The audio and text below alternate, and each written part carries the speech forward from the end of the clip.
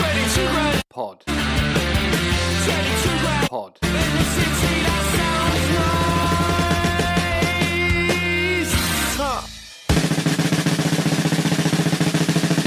Hiya. Nothing, mate. How you doing? Pretty good.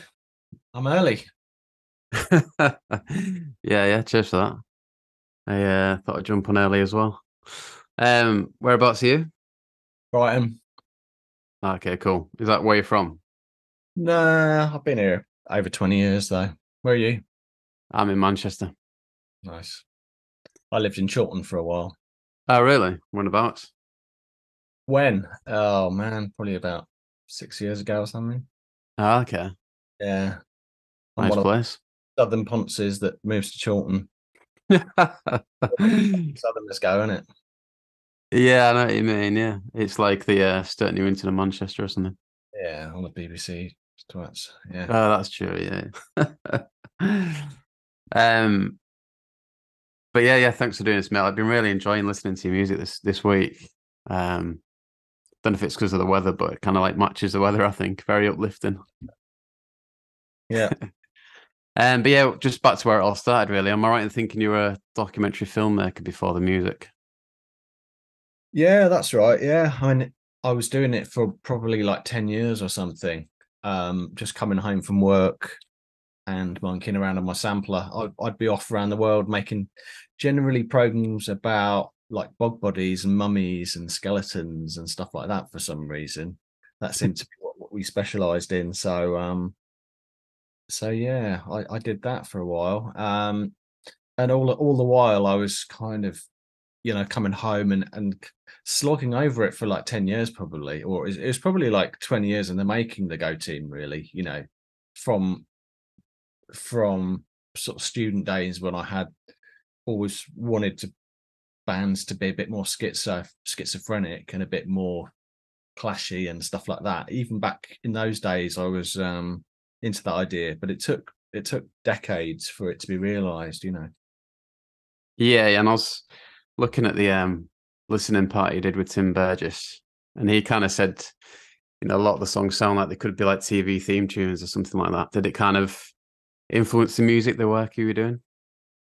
Not so much that, but I'd be lying if I said as a kid my ears wouldn't, my ears would prick up whenever I heard a theme tune, particularly an action-packed one. And I've always kind of had an interest in theme tunes. They seem to be like a sort of 30-second distillation of the essence of the program, and they're better than the program.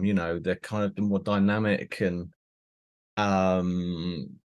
yeah. So as a kid, I would kind of think, hang on, what's so good about the Charlie's Angels theme or something like that, or and try and decode it and think, what is it? What's so good about this? And it seems to be like music, but heightened. It seemed to be kind of like an amped up version of music.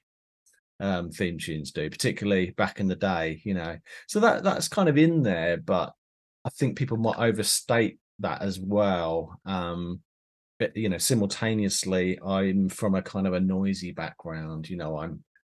I think that was kind of my entry into music, was kind of noisy guitars and stuff. So I think maybe people might assume with the Go Team that I'm from a clubby background, or sort of more like I don't know, someone like Bentley Rhythm Ace or Avalanches or something, which I think they're from more of a kind of a clubby DJ kind of background. I'm from a kind of a noise guitar background. So that element of kind of chaos and noise kind of is kind of what separates us, I think, from those kind of more dancey acts. It's that kind of aesthetic of chaos and noise, which is kind of my roots. It kind of permeates all of the music, even if it is apparently a kind of a I don't know, some sunshine funk song or something like that. I think hopefully that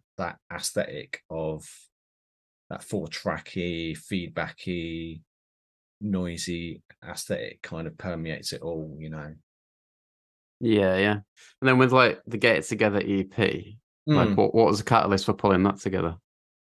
Well, that was that was really just what the 10 years had culminated in. You know, I'd arrived at the first song which I thought I could call a Go Team song, you know, which was Get It Together. It was quite a strange song, but it kind of touched on everything I was into, you know, from the Jackson 5, sort of electro, the kind of harmonics are a bit kind of Sonic Youthy, and it's got a banjo in there, and it was kind of pulling you in all these different directions at the same time. It was a song which I hadn't really heard anyone do before. So that was the first song, more than anything else on the EP, when I could go, okay, that's it. That's what the Go Team is, you know. And that was back in 2000, man. So that was like fucking 24 years ago. But yeah, so that was the kicking off point, and then it was a question of kind of adding to it, and kind of, I almost thought of it as creating a world, a parallel dimension, a kind of a schizophrenic, technicolor parallel dimension where all of these things could coexist, you know, and without it sounding forced or try hard or anything. So that was the game. The game was on then to try and nail that idea, and obsessively go through, find these samples and layer them with other stuff. And yeah, so they would exist for years as these little cassettes with little ideas on them. So it would have the intro to Lady Flash on one cassette, and then the middle eight on another one, or something like that. So over time I would try these things next to each other, and over years they kind of arranged themselves into what seemed like an album, a coherent vision, you know. Yeah, I was going to ask you about the songwriting process, because I imagine it's pretty different to most of the guests we've had on. So it would be just like Yeah. ideas and samples that you pull together that eventually make it into one song. Yeah, I mean, I think of it more as something like hoarding or mining or something like that, rather than, yeah, like you say, most bands might get in a room together and jam, and they kind of arrive at it. I would hoard ideas and remember them, and the best stuff kind of rises to the top, and you try things next to each other. So it was more like sort of trial and error than traditional songwriting, you know.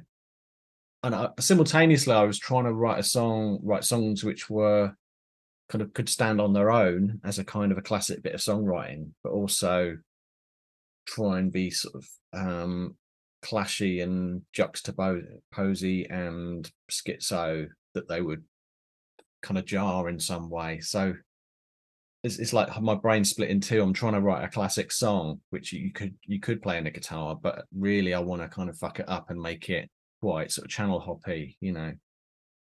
Yeah, I mean, there's so many great melodies like throughout the albums.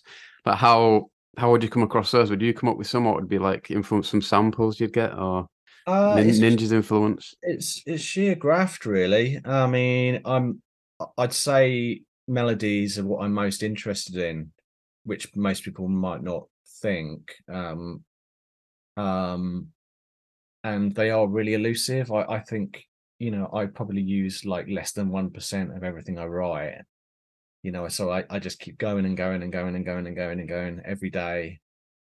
And again, the good shit kind of reveals itself over time, because you remember it and you sing it, and even my kid like sings it sometimes, so I know that, you know, it's a good sign. But yeah, I mean, catchiness is a funny thing. It's about being the right kind of catchy, and I think, you know, I kind of think of myself as being in the hook business. That's kind of what I'm most interested in, and those elusive little melodies that kind of get stuck in your head in the right way. um that's what keeps me going, you know. I'm interested in the song as this perfect, potentially perfect thing, you know. So I'm just trying to kind of do it justice, and I think I don't want to waste people's time, really, you know. I think there's too much music around, and you know, I'd turn on six music and just nothing jumps out most of the time, you know. I don't think choruses are that good and most of the time, so I try and really just do a greatest hits every time. Yeah, I mean, every song's pretty immediate. That's what I got from listening this week. Like, you kind of brought into it quite quickly, kind of thing. Yeah, I think so. You've got to. It's about action as well. I mean, people do say that you can clock a Go Team song pretty much straight away. I don't know whether that's the sort of. There are a few kind of sonic fingerprints from the kind of the trashy drum sound or blaring trumpets or stuff like that. But yeah, I think it's the classic pop song in a way is what's driving me, but at the same time it's not. I'm kind of split all the time, because pop can be the best and the worst thing you've ever heard. It can be Steps or it could be I Want You Back, Jackson 5. So yeah. Yeah, yeah, and then just like the recording techniques, obviously it's like a lo-fi kind of vibe to it. You mentioned the 4-track, like how is that how you'd record in the early days? um yes, really early, and I even went to reel in the really early days. um So when things are sort of buckling under the weight of everything, that's kind of the reel to reel, just kind of compressing it all. But I've yeah, it's more an aesthetic really. I have bounced things to cassette and VHS and all sorts of stuff like that. And you know, in some ways, the Go Team's like an exercise in how we fuck things up. It's about distortion and stuff like that. But in the early days, people would complain that it was too lo-fi, and even write letters of complaint that there's something wrong with their CD or something. Some German bloke. There's something. I've got a faulty CD here. But for me, the production is intrinsic to it. It's not just a recorder; it's a recorder with distortion on it. It's pretty crucial difference for me. It's all interlinked and it's all essential. you know Yeah, yeah. I mean, I'm all right in thinking you've produced every album along with your brother with some of them as well. yeah, the first few were with my bro, so that was cool. The last few I've mixed myself, yeah, even though I kind of don't know what I'm doing. um uh yeah, I mean, it's all a balancing act. It's about energy without kind of fatigue. You can a whole album of can get a bit draining. So I think Light and Shade is a bit more in the front of my mind these days, and contrast and drops and stuff like that. That's why bands like the Pixies were so big, is that people love the drop, people love contrast and stuff. Yeah, yeah. And then like, did you find yourself with you at the wheel for everything kind of thing? Did you find yourself being a bit of a perfectionist, or did you know when to like put it down kind of thing? Kind of. I mean, it's not really a word you associate with the band really, because it is apparently so kind of ramshackle.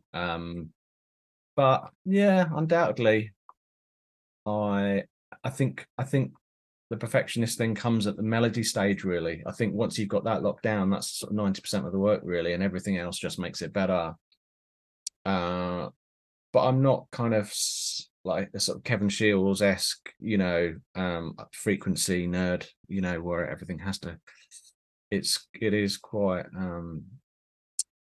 yeah. I think that the perfectionist thing comes from the creation stage, where you're just hoarding these ideas for weeks and years and months and finding a home for it. So I don't know if many people would have the patience to go through all these samples daily. People would get pretty tired of that shit. But I will happily, listen to Italian soundtrack, 60 soundtracks for a month or something like that, you know. And put it in my pile of good shit. And yeah, and so generally the process of that gathers samples, but also triggers ideas. So I think I've never had writer's block, because my writing process is that I will just listen to music all day, and it will generate ideas and stuff like that. So I'm never, sitting in a room with my guitar going, oh, what should I do now? It's always generated by other stuff, and it's a really good way of kind of loosening up your brain. And so yeah, I mean, I listen to hundreds of records every day when I'm in the songwriting phase. Yeah, yeah. And have you like ever picked up songwriting techniques from elsewhere? Has it always been like kind of what worked for you kind of thing? Really, I don't know if it's something you can really pick up. Really, I think I've got more into lyric writing in the last few years, and the idea that the chorus. I like the process of coming up with a melody, and then the kind of stream of consciousness. What kind of jumps out to go along with that. So I had, on the last album, I had a song called, which went da da da da. So the melody that came out of that was going nowhere. That just seemed to make sense. I like that song, yeah. And then the question becomes, the verse is kind of answering the question which the chorus is posing. So I'm kind of gotten quite into that idea of the kind of the classic structure of what lyrics should do and stuff like that.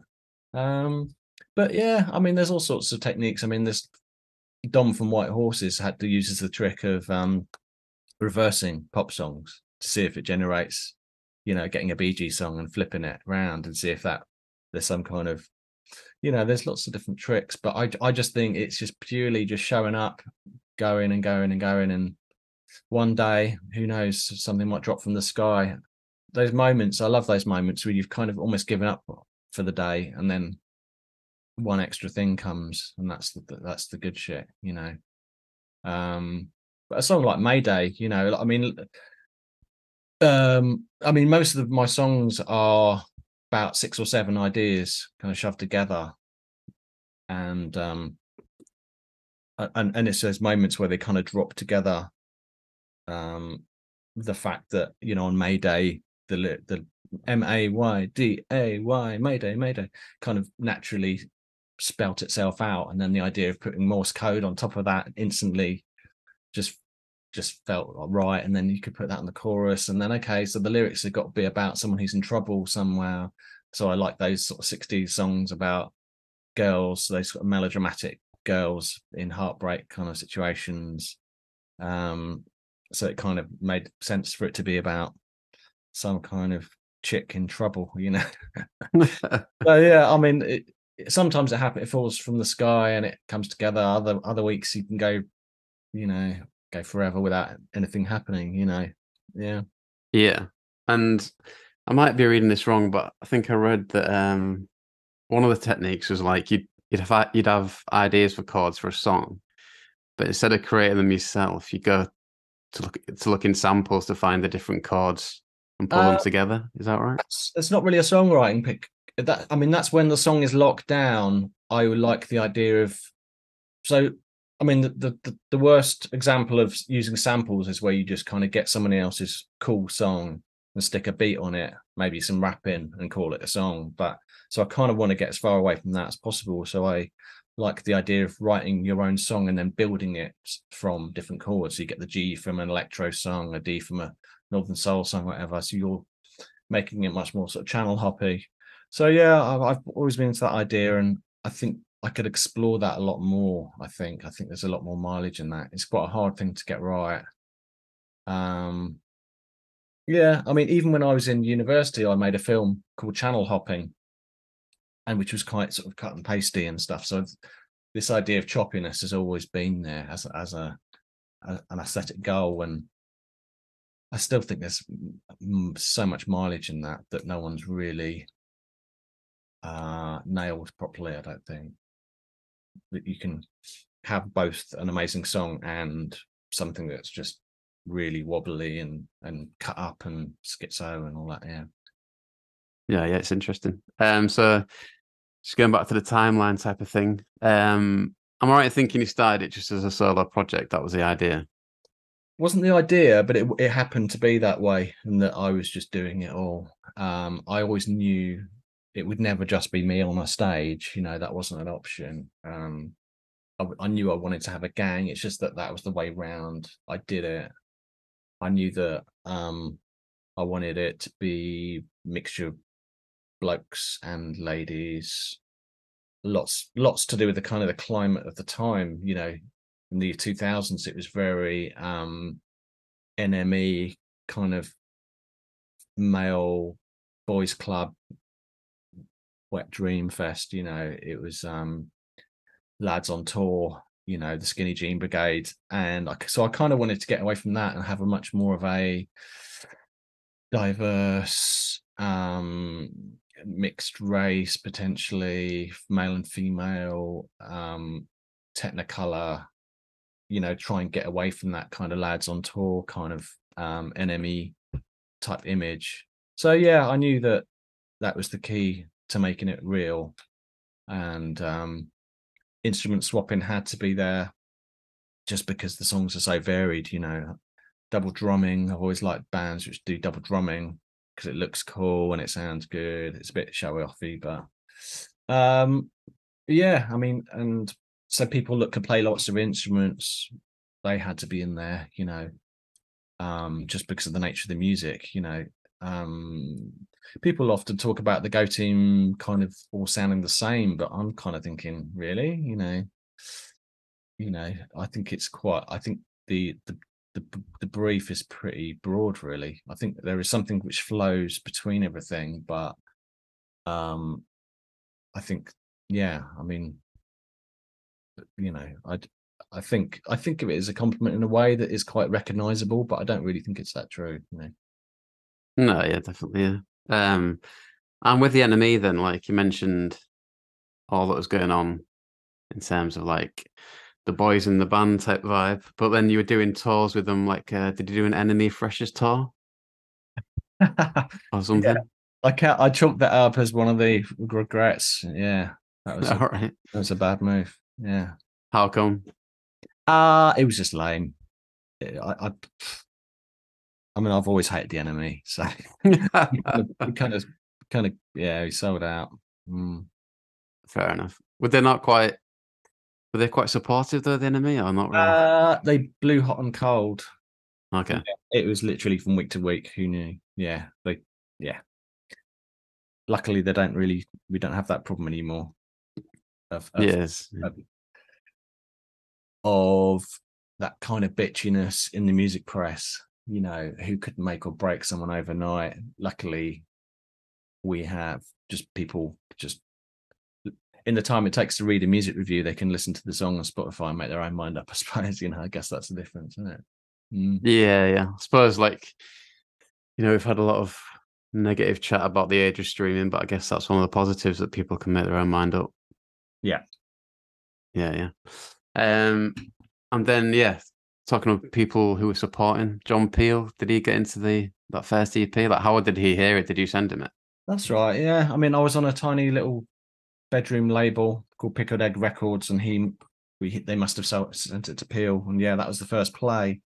It's funny how you make music, how everything just happens in stages, and you get to the first stage, you know, Peel playing. I couldn't believe it. You know, it was fantasy land, and then the idea of making an album. Okay, I've never thought of making an album, and then, so it just kind of comes in stages, and then you get signed, then you go to a major, and then you're buddy on Jules Holland, and then you're top of the pops and Japan, and you know, it just these things just kind of come in stages that you never thought would happen, you know. But I mean, I guess the thing I was most pleased with is that it was very kind of word of mouthy. Um, Particularly in the early days, it was, you know, everyone sort of tipping each other off, and the internet, it was very sort of bloggy. there were kind of blog bands at the time, weren't there, in that mid-90s, so yeah, it happened quite naturally. And it seemed to be that just that this sort of tidal wave of people just kind of tipping each other off. And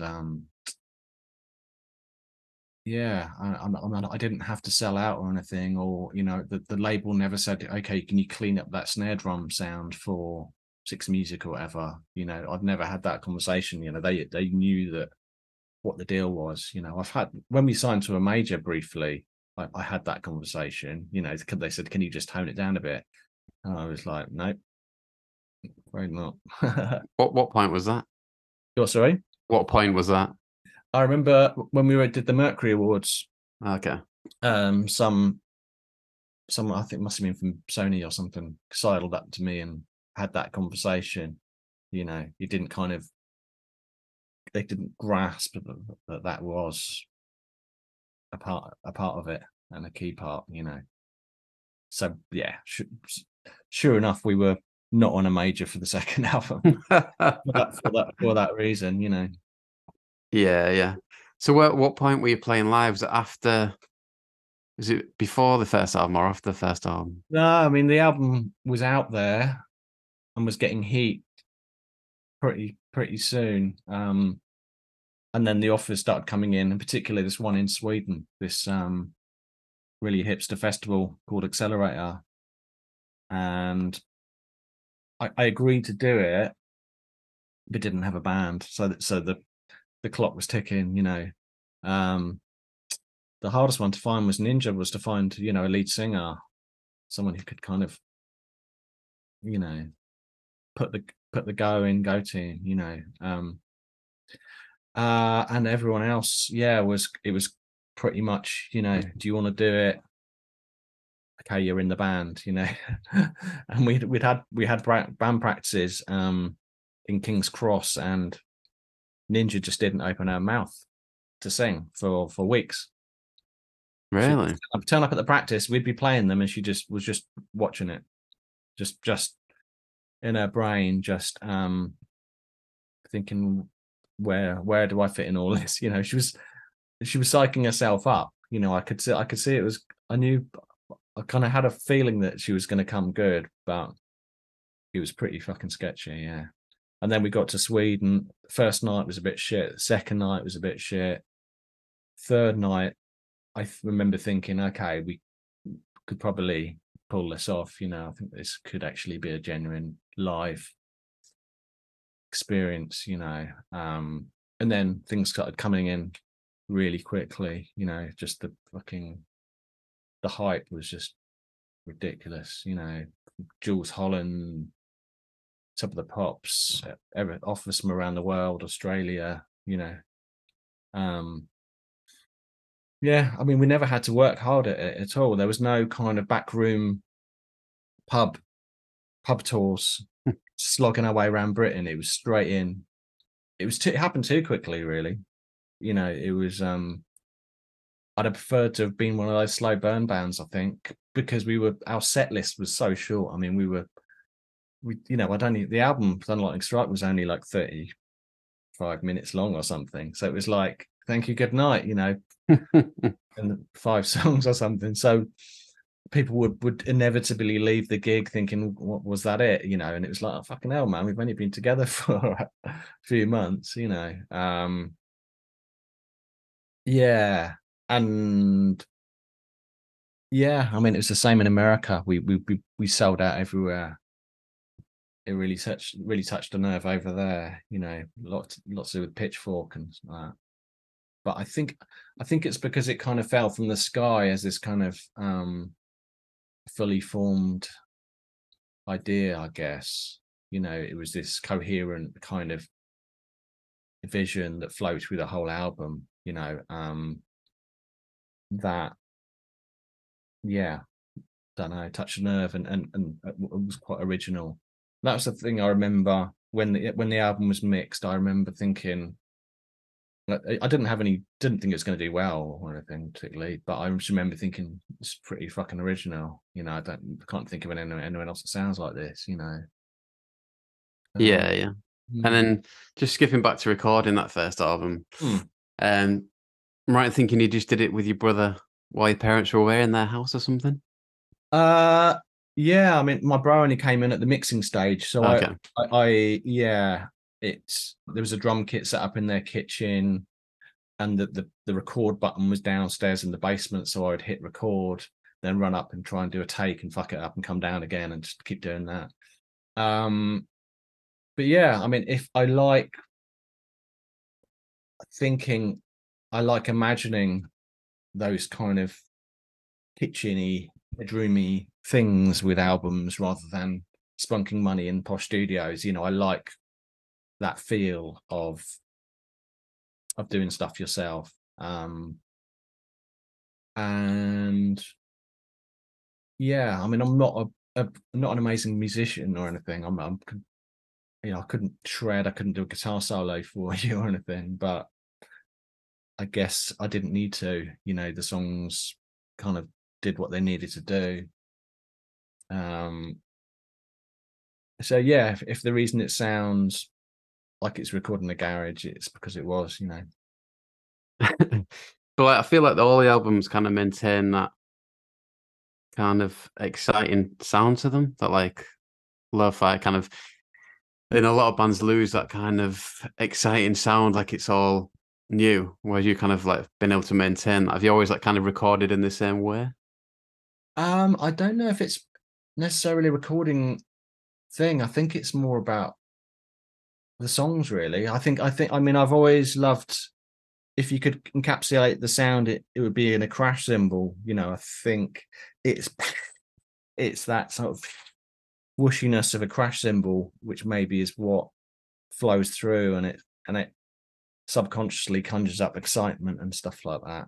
But I think it's lots of it's in the songwriting, really. I think hopefully that's what gives it the excitement. I actually slog away on this, but I want it to sound like it was just thrown together. That it's just just coming at you. Yeah, I mean, excitement. I think songs should be exciting, really. Like I say, I don't want to waste people's time. I don't really want them to slog through some kind of singer-songwritery, let me sing about my life kind of thing. I'll leave that to people. But I think, I mean, it's the way. I mean, I always go back to Motown. Really, I think they managed to capture excitement. And I think it's in the distortion, and it's the urgency of it and stuff like that. But I mean, people often bang on about happiness and stuff like that. It should be prescribed in the NHS or whatever. That's what I read all the time. But I'm never actively setting out to write happy songs. I wouldn't. It's never been a kind of a mission statement or anything. But I do think it's kind of a byproduct of that excitement thing, that kind of coming in your face kind of thing. And it seems to be some kind of songwriting quirk of mine that I can't get rid of. So, it's a weird thing that I couldn't. I don't know. I mean, I'm naturally attracted to action-packed, dynamic stuff. And it's, yeah, like I say, I think this kind of happy, the H word is the byproduct, Yeah. Thanks for listening to this episode of 22 Gram Pod. If Naughty's guitar music is your thing, then you might enjoy our Patreon page, where for £3 a month you will get access to the following series. The Naughty's Deep Dive, where we go through the likes of the Stalking Pete Doherty documentary in painful detail. My favourite 2000s album, where patrons and other guests come on to talk about their favourite album of the era. Legend or Landfill, in which we go through Enemy's top 10 albums of each year from 2001 and see if we think they are indeed legendary or for the landfill. Unsigned Stories, where we chat to bands that didn't quite make it in terms of signing that elusive record deal. We also have Fan Stories, where I talk to people about their memories and opinions on all things Naughty's indie. You also get early access to any main podcast episodes, and it's also worth checking out the YouTube page, where you can see extended video versions of the interviews as well as plenty of other bits of commentary and opinion. All links are in the description. Now back to the pod. But yeah, there's something with the samples on the first record as well. Is that right? Where you hadn't cleared them, you just didn't think it'd get that kind of listen to. Yeah, I mean, it was quite sort of guerrilla songwriting. I would like a song like Lady Flash had probably over 10, 12 samples in it, something like that, and they were all uncleared.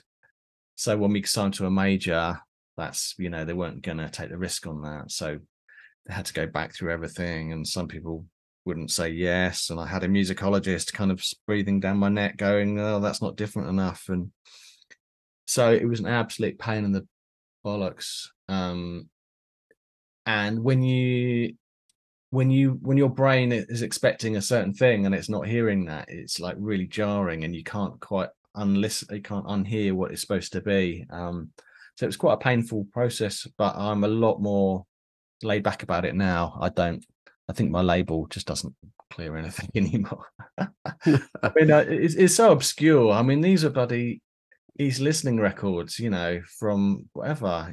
No one knew this stuff, but a major label doesn't have that ability to distinguish that.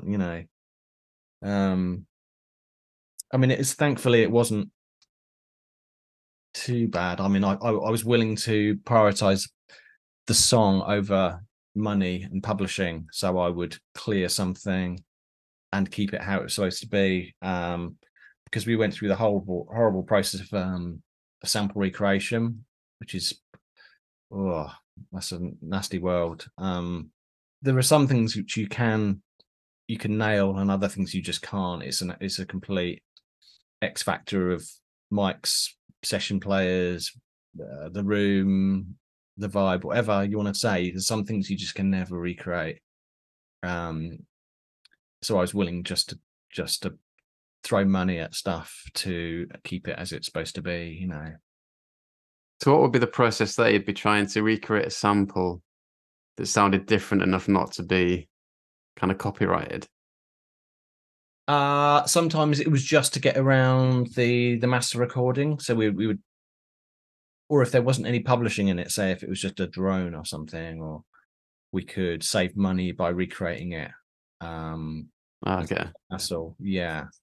There's two different sides. There's the publishing and there's the mastering, which is the actual recording. But often it's that's exactly what you're in the game for, is that difference between stuff. It's about tones and it's about the clash of stuff. So it's kind of, you're losing the essence if you start making it this kind of homogenous, coherent thing. You want to see the joins. You want it to sound like there's bloody sellotape over the over the cracks. Yeah. And then you mentioned Ninja, and I was reading on the listening party that within a year of first having contact with her over email, you were traveling the world and playing the likes of Top of the Pops and stuff. Like how mad was that, really? If you can sum it up. What, the whole of that first year? Yeah. I mean, it was simultaneously, it was really unexpected. It was kind of stressful because it was all on my shoulders in a way. It was the what do I do next kind of a question. And we would literally not go home for 2 months. It would be Japan and then on to Australia, and we couldn't keep up. We could literally have been on the road. But I think the live shows, the actual physicality of the live shows, and the kind of that's what keeps me going, and that's what it's not a song it's not a gig where you can just phone it in. You just stand there knocking off chords. We all move with it, and it was an unspoken law of the band was that every night we would give it everything,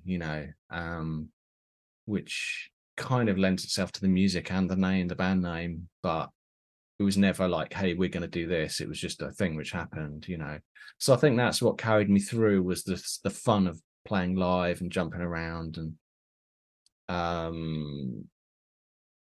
and that's still the case. You know, it's modern life, normal life is quite humdrum, but when you're on stage, it's like it's life is more visceral and it's more exciting. It's just everything's dialed up more, and it's like you're living more in that hour. You know. Yeah, yeah. And always interested in Top of the Pops. Like, what was that experience like? Do you remember who else was playing? I don't remember who. I remember Bell and Sebastian were on as well. I can't remember anyone else, to be honest. I mean, it was amazingly soulless at that point. It was a Monday morning. I think it was about 10 in the morning, Really? Bloody hell. with about fucking 30 people that they would just kind of shepherd around and push where they needed them to be. Half the band weren't actually in the country; they were in Australia. I think we were going to play there, and they just went ahead. So we had to kind of pretend the band. We had to cobble a band with. We had some fellow with a helmet on, and so it kind of wasn't the real band. But yeah, I mean, it was one of those, you know, chalk it up, you know, because it was in its death. I think it was literally one of the last few episodes they ever made. So it's kind of one of those, you know, let's get it under our belts, you know, for the grandkids sort of job, you know.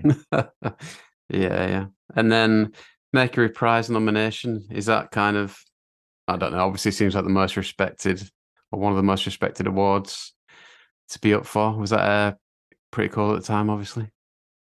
Yeah, I mean, we were on. I think we were on tour in Seattle, and I remember getting a text from our label saying it's Mercury a go go. That was what the text said. And I knew straight away that things would sort of change a bit when that happened. You know, I mean, I don't really rate the Mercury Prize, to be honest. I think it's a bit of a load of bollocks, but you know, it's certainly it's really helpful for young bands. And it's just an interesting night. You know, just the industry, the music industry was quite different around then. It was kind of in though, you know, it was in the kind of the final years of the traditional music industry of the kind of the coked up music lawyers everywhere. You know, the lot of money knocking around. You know, it was still in the kind of the glory days of the music industry, I think. So it was quite interesting just to be around that. In fact, the whole experience of living in the two, of existing through the downfall of the music industry is, you know, is interesting. You know, we were kind of in the right at the point where people were still buying records, and you know, I've got a gold disc in my wall in there, you know, because it sold like 250,000. This is because people were still buying records. You know, people wouldn't. It just doesn't happen anymore. You know. So yeah, it was interesting to be that around at that time in those the end of the good times for the labels. So yeah, it was just an interesting night. I knew that it was a one off, and you know, make the most of it. You know. Yeah, yeah. And like you've mentioned, you kind of like strong-minded enough to do your own thing in terms of the music. Was it the same with social stuff like that and like the typical idea of touring? Did you kind of just do your own thing? How do you mean, me personally, or as a band? Yeah, both really.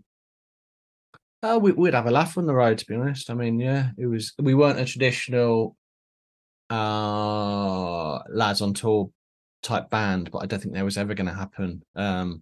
You know, like Ninja doesn't drink.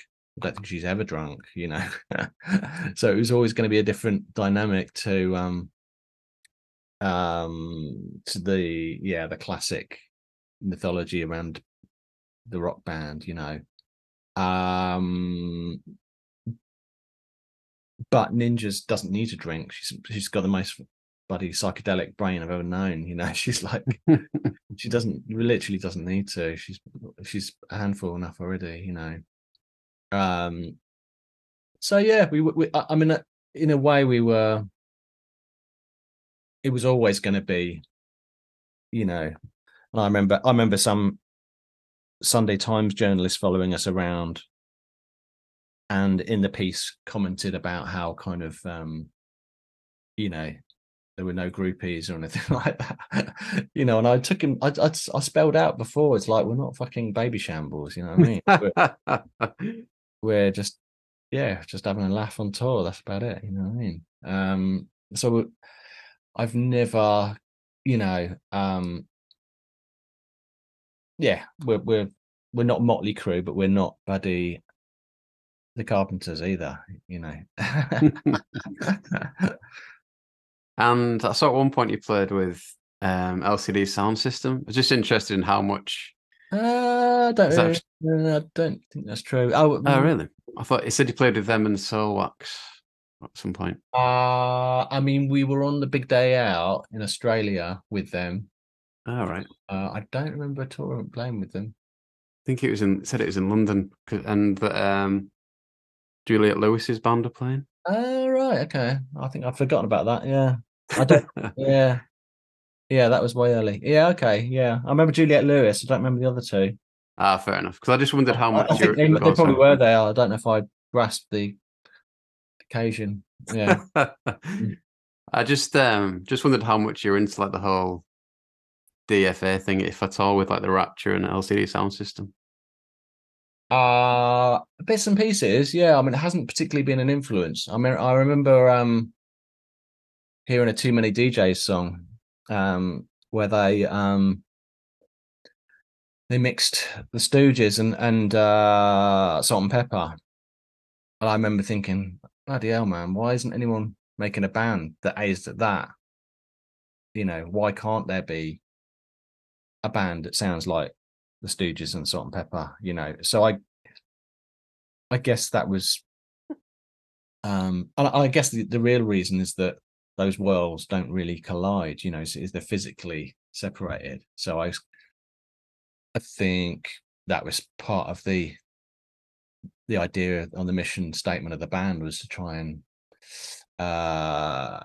bring a kind of black and white music together in this kind of unself-conscious, natural, why doesn't this exist already kind of way. Yeah, yeah.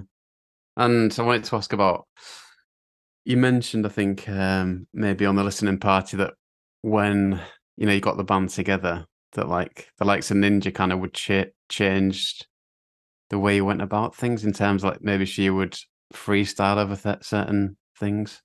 Is that Yeah, I mean, right? we weren't trying to slavishly copy the album. I mean, I would be up for Ninja changing stuff a bit along the way, because I want her to feel involved and have some say in it and stuff. Yeah, she wasn't exactly freestyling, but she did write lyrics here and there. Yeah. Okay. And then with a song like A Version of Myself, did you write that? Yeah. Yeah, it's just interesting. It sounds like, I don't know, it had like a Moldy Peaches vibe to it that I thought Yeah. um maybe was influenced by someone else, but it's interesting that you wrote that as well. Yeah. Oh yeah. Our drummer Kai used to sing that one. Yeah. Okay, right. That's cool sounding. And yeah, just like in terms of like other bands, then were you good friends with other bands, or were you just doing your own thing really? There's certain bands we would cross paths with along the way. Back in the day. I mean, yeah, I mean, people like that we would kind of get to, people we probably don't remember now, people like The Research I and remember them, yeah. yeah. Yeah, I mean, we kind of saw ourselves as a kind of a standalone, and that still do, as a standalone, not really part of a scene, really. And I still think that's the case. Certainly musically, I couldn't really. I mean, we kind of, it's interesting because we lived through what they called new rave, the kind of the Klaxons, CSS, who else was there? New Young MGMT, I don't know if New they're Young through any of Pony that. Club. Yeah. And we can't, it's interesting, we've kind of those bands have fallen by the wayside, but we're still here,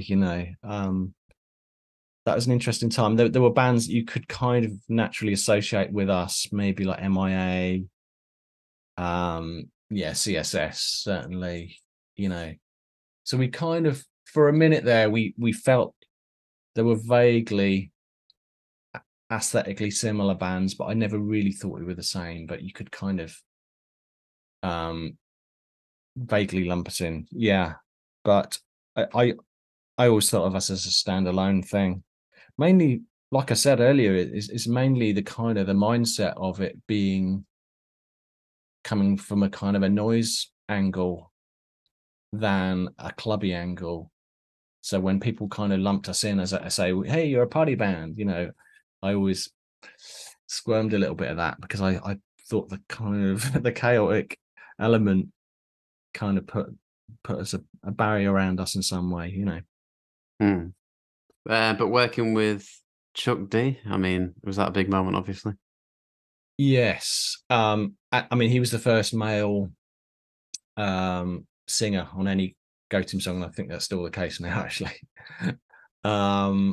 I mean, the song that he appeared on, Flashlight Fight, just naturally sort of lent itself to him. I could just hear him already before it, and we asked him fucking way back, and he was just, there was radio silence, and then like 6 months later he popped up and said, "Oh, do you still want me to do it?" So it was like, yeah, and we weren't in the same room, but yeah, I mean, I think he dug the song. I think he likes us, and I mean, Public Enemy is ridiculous. They're again, I think they're like a unique band. The way that they sampled and the way that they kind of chop stuff up, and yeah, that kind of element of chaos. If you listen to how much is going on, it's almost like bloody industrial music or something. It's almost like concrete. They use like sound effects and all sorts of mental stuff. So yeah, I mean, they've always been a big influence. Yeah, yeah. And did you write the lyrics for his part, or did he kind of have some No, influence? No. no, he did his thing. Yeah. Oh, cool. And then after the third album, was the idea that you were gonna split up, so to speak, or stop doing Um, things for a while? well, it was kind of that lineup naturally ran its course because some of the members couldn't carry on and stuff like that. Um, so I didn't really think of stopping the band, but I was thinking, um, yeah, maybe a lineup change or something. I didn't particularly know what would happen, to be honest, but I thought I would try and write a more melodic, more kind of pop, more melody driven song than the car chase and sirens double dutch thing that everyone had assumed we'd always do. So I was kind of did the Scene Between, which is much more about songwriting and melody and stuff like that. Yeah, I really enjoyed that album. And I was reading that you deliberately chose like kind of relatively unknown singers to work with on that album. Yeah, I mean, I often, if you use a guest vocalist, that becomes the story of the record. Like on Roller Blackouts, everyone kept banging on about Best Coast being on it or something. So, and I'm a big fan of voices that are on the edge of professionalism or something, however you want to say it. There's only certain particular kinds of voices I like. I've got a phobia of like over singing, or that kind of the modern way that people sing these days, where it's kind of it's almost like a facsimile of emotion. It's they kind of go through the motions of what they think singing is. And so I'm trying to kind of tap into more of a bedroom way of singing, more like a friend who's got a good voice or something like that, rather than, hey, I am a singer and I'm going to sing professionally and well over this song. So I was more interested in that, tracking down people all around the world that had interesting voices, and yeah, So yeah, that's what I did, and most of them were pretty unknown. There were lots of sort of band campy type people in there, a gospel choir and stuff like that. But yeah, I think, I mean, it kind of went under the radar, that record, because it didn't fit the idea of what we were supposed to be, I think. But yeah. Okay. And then yeah, you mentioned the best curse thing. Like how did that come about? I think it was just a MySpace discovery, to be honest. She wasn't well known at the time. I mean, I had this song by Nothing Day that I knew the kind of voice I knew I wanted, this kind of West Coast, sun drenched kind of voice. And I can't remember how I found her. It was literally, I think it was MySpace and a random email. And then in the intervening 6 months, she got hyped to fuck. But, but yeah, I still think By Nothing Day is probably one of the defining go-team moments. Yeah, I was reading it got a lot of attention, a lot of praise. Yeah. Yeah, I mean, I'm pleased with it as well because it didn't fit into the cheerleader stereotype. It was a stepping stone to singing rather than shouting. Yeah, yeah. And then so with the albums, oh, is that a good question? I was gonna say like has Ninja sung on most of the albums or not really? Certainly from 2 and 3. She wasn't on 4 because we were kind of taking a break, and then she was on 5. Yeah, she's on all of them to some degree. Yeah, apart from, well, she's even on the Thunderlying Strike on the second version. Yeah, Okay, cool. Um, and then I was reading like 2021, some kind of loss of hearing that you suffered or something. that's right. Yeah. What? Yeah, Uh, go on, sorry. so yeah, it was October 21, a normal Thursday, I believe it was. Got up and realized something had changed in my hearing, and it was like all the fucking bass had gone from my right ear, and it kind of fluctuated over the weeks, and it became like Dalek-y at some time, so it's almost like you were hearing two songs playing at once, which is fucking really trippy. And obviously I was panicking because I thought, oh man, I'm never going to be able to um play live or even listen mixed records or anything. If you imagine when you speak on a microphone, it's got feedback on it, so there's like a note. It was like that. So some music just sounded absolutely mental. At the first, when it first happened, I thought it was because I never wear earplugs on stage, and I used to love that. I used to crave that onslaught of volume. So I thought it finally caught up with me, but it turned out, well, someone looked at my ear and said he got wax in there. I got it taken out, and nothing changed. And that was the moment when it dawned on me, oh, I'm in trouble here. And it was like that shot in Jaws when it's like a crash zoom, and I just knew. I just thought, oh my god, here we go. This is properly serious now. So yeah, it kind of changed over a few weeks. It kind of changed a little bit, up and down, getting better, worse, and then it kind of just stuck being bad. And there was a point where somebody told me, for those 3 weeks, I thought it's going to come back and it will go back to normal. But then one visit to the hospital confirmed that it's gone for good, and that's when it. Um, and yes, so I think the next 6 months or to a year, there was some kind of almost PTSD kind of vibe going down, of trying to get my head around it. And bizarrely enough, a similar thing happened to Sam, our other guitarist, where he lost his hearing overnight as well. But I mean, it was literally in the middle of making Get Up Sequences Part 1. So halfway through the album, just lost my hearing basically on my right side. So yeah, that wasn't ideal. That kind of slowed everything down, and if you can imagine songs I'd known I could hear properly, and now I could only hear half of it. But I kind of carried on and mixed it, kind of panned things around as I thought it should be. I was kind of guessing a little bit, got a few professionally types to have a little listen over and stuff. So I kind of muddled through it, and I think it was actually helpful, the whole process of not just taking my mind off something, but also surrounding myself in that music. Um it's quite weird to be surrounding yourself in so-called upbeat music, or whatever you want to call it, but actually be kind of vaguely traumatized. So I think it was actually a helpful process, and I think I called it like a life raft at the time. Yeah.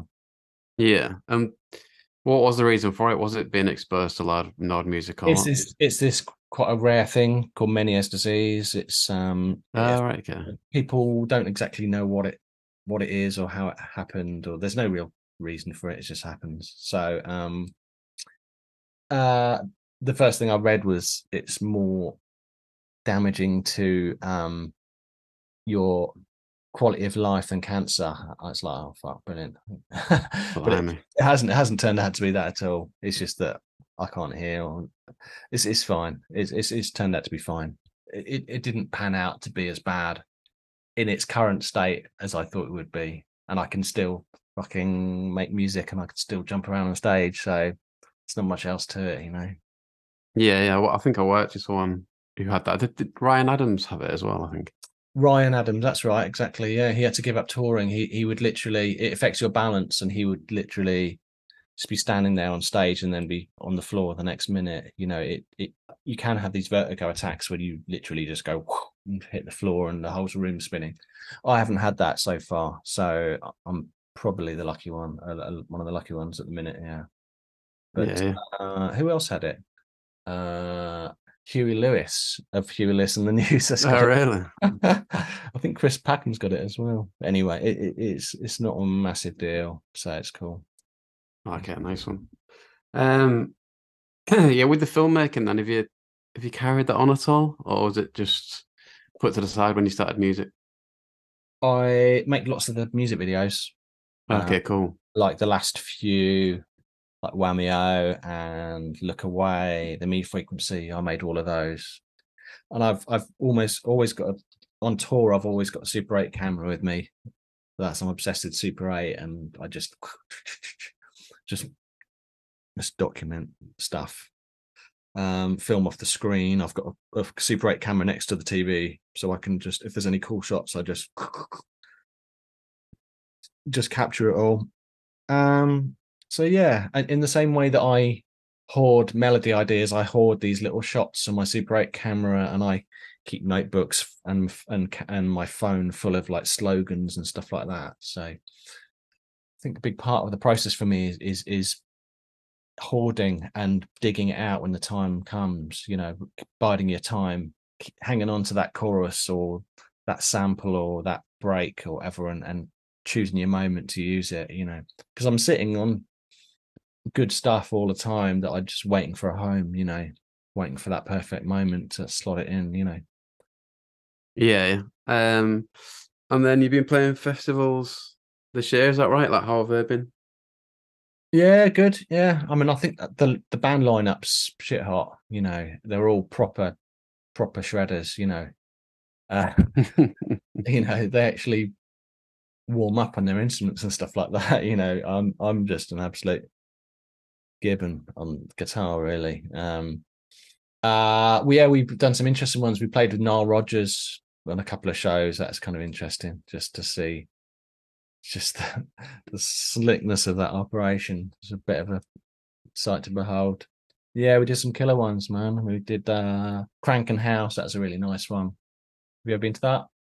No, no. Where's Uh, that? Up in the Lake District. Oh, Um, that's not too far away from me, actually. uh, and Blue Dot. That was a good Oh, one. yeah. It's just up the road from Newcastle. Okay, cool. Did he do some kind of live thing with Tim Burgess for that? It's a listening party thing. That's right, a live listening party. Yeah, That's quite cool. yeah. Okay, great. And then you got some. is it one show you've got, or a few shows for the anniversary of the first album? Yeah, I mean, there's one major one next February in the Roundhouse where we're playing Thunder Lightning Strike from start to finish for the first time ever, and including quite a few songs which we've never played live. You know, more the sort of piano-y ones and stuff. So that'd be cool. Yes. Um, and that's undoubtedly going to sell out by looking at the ticket sales and stuff. So It's a that'll cool be venue as well, yeah. that'll be a night to remember. And I think we're gonna do some US dates and stuff as well. And yeah, just keep going, keep on keeping on. Yeah, is that the kind of ambition now, just to like, don't know really, just see how it goes, keep going kind of thing? Well, I mean, next year is going to be is 20 years since Done Lightning Strike, so I guess there'll be some stuff around that. As much as I'm unsure about that concept, but fuck it. Um, but but yeah, I'm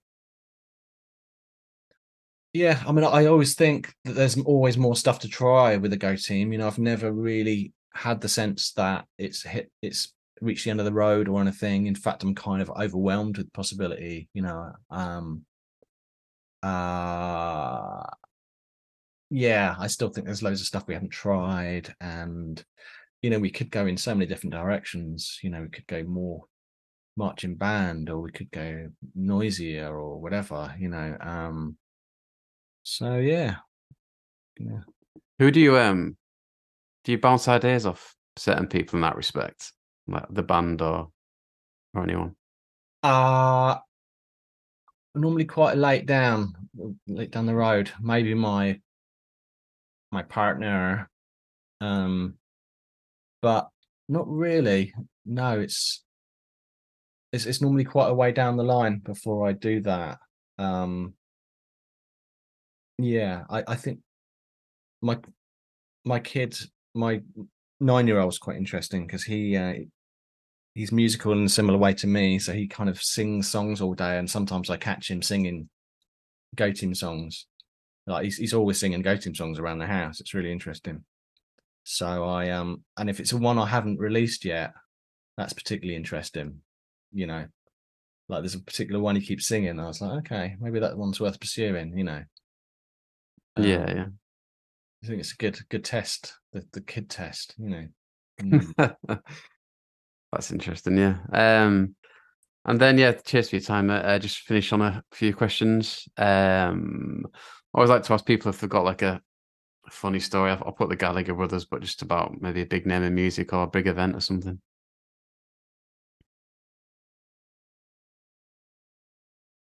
I know. We were playing at a festival once, and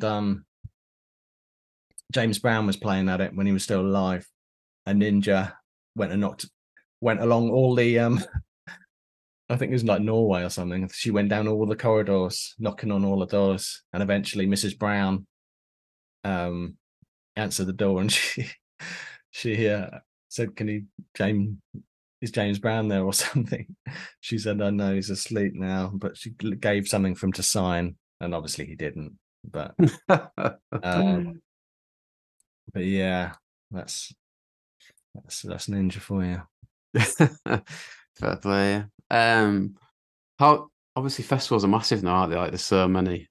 Mm. But like how has that changed over the years? Is that like how does that suit your lifestyle festivals? I'm not a fan of festivals, to be honest. I much prefer our own gigs. I like the audience being near. I hate those massive bloody stay. You know, I think if you're indoors in a tent in a festival late at night, it's cool. Like we were in Blue Dot, that's heavenly. But yeah, I much prefer our own shows. I think they're much more sweaty, and don't know, people just get it more. Yeah, I think Yeah, I'm too miserable for festivals. yeah. Should be a t-shirt with that on. And then yeah, just to finish on it, like what's been the high point so far, and is there anything you'd have done differently? I mean, for me, it's I mean, it's the fact that we're still here is quite a big deal.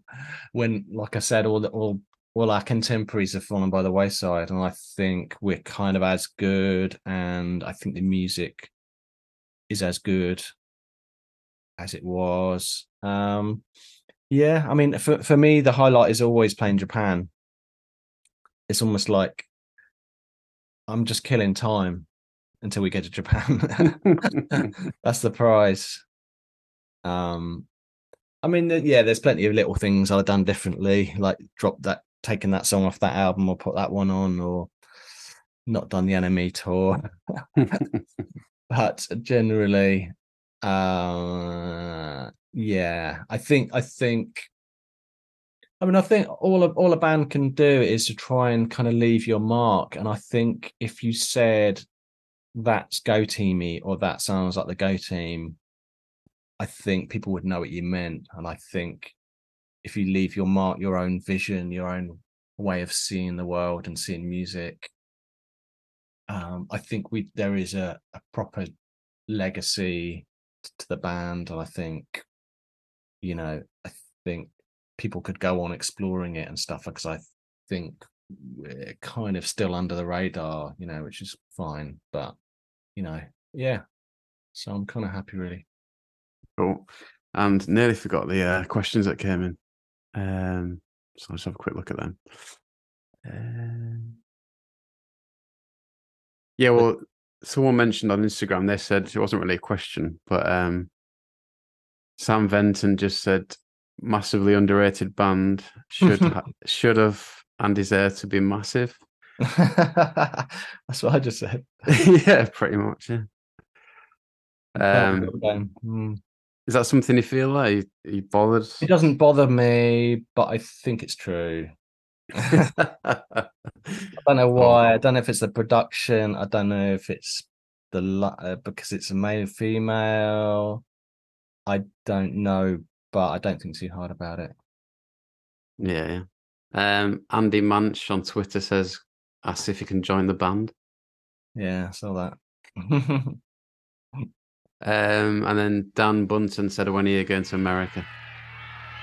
We haven't announced it yet, but we are going next year. Yeah.